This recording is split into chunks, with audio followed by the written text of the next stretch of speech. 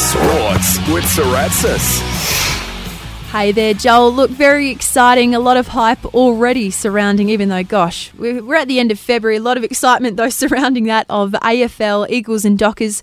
A first look into 2018 over the weekend.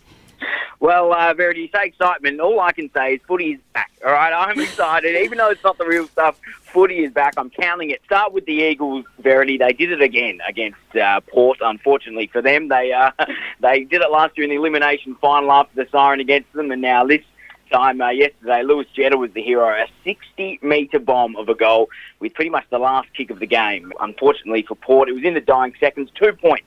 The difference in the end, 56-54, the Eagles won. And, well, while they didn't really win for premiership points, it wasn't a home and away game. It's always good to, just start the winning culture nice and early. I guess for pre-season, all you really can do is look ahead to the real stuff and say what's coming. And for Eagles fans, it was a real chance to see Liam Ryan in action. He, by goalie, Verity, he was launching at everything and he kicked a goal as well. So very good for him. Andrew Gaff, he continued his form from last year, 35 disposals for him. And Jeremy McGovern copped a knock nice and early, so he didn't play very much. He might have to answer for that. Robbie Gray, unfortunately, come round one because it was a high knock, so the match review panel might look at that, and he might miss a few games, unfortunately, Robbie Gray. But all round, a very good start for the Eagles yesterday, Verity. Beautiful. And how did we go in the AFLW? Unfortunately, the Free Women, they couldn't get the job done against Brisbane. A 7-point loss in a pretty low scoring in the end, 22-15, the final score. They're still in the mix, though. Melbourne had a shock loss to Collingwood. That means that the Bulldogs in Brisbane are out in front with 3 wins on 12 points, and the Dockers are fourth on the ladder with Melbourne. They're fourth on the ladder. It is halfway through the season now, and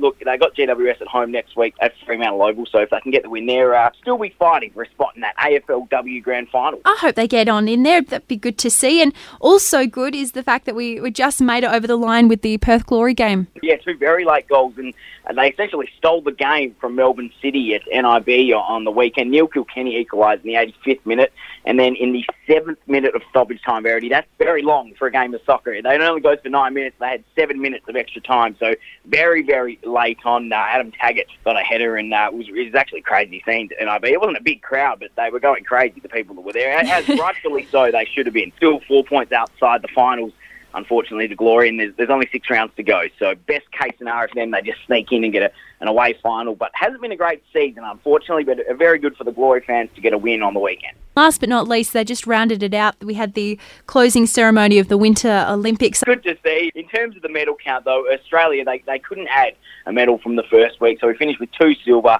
and 1 bronze. Still equals our best effort at a Winter Olympics. Very good for the Australian team. Norway, well, they, I guess, won. Do you win Olympics, Verity? Not really. They got the most medals, 39 in total, 14 golds, and Germany just behind them with 31 in total, also with 14 gold. But very good effort, I reckon. But now all the attention, Verity, that'll turn to the Commonwealth Games. That starts on the 4th of April in the Gold Coast. Beautiful. Look, Joel, thank you so much for your weekend recap of sport. Love your work. Catch you next week. Thanks, Verity.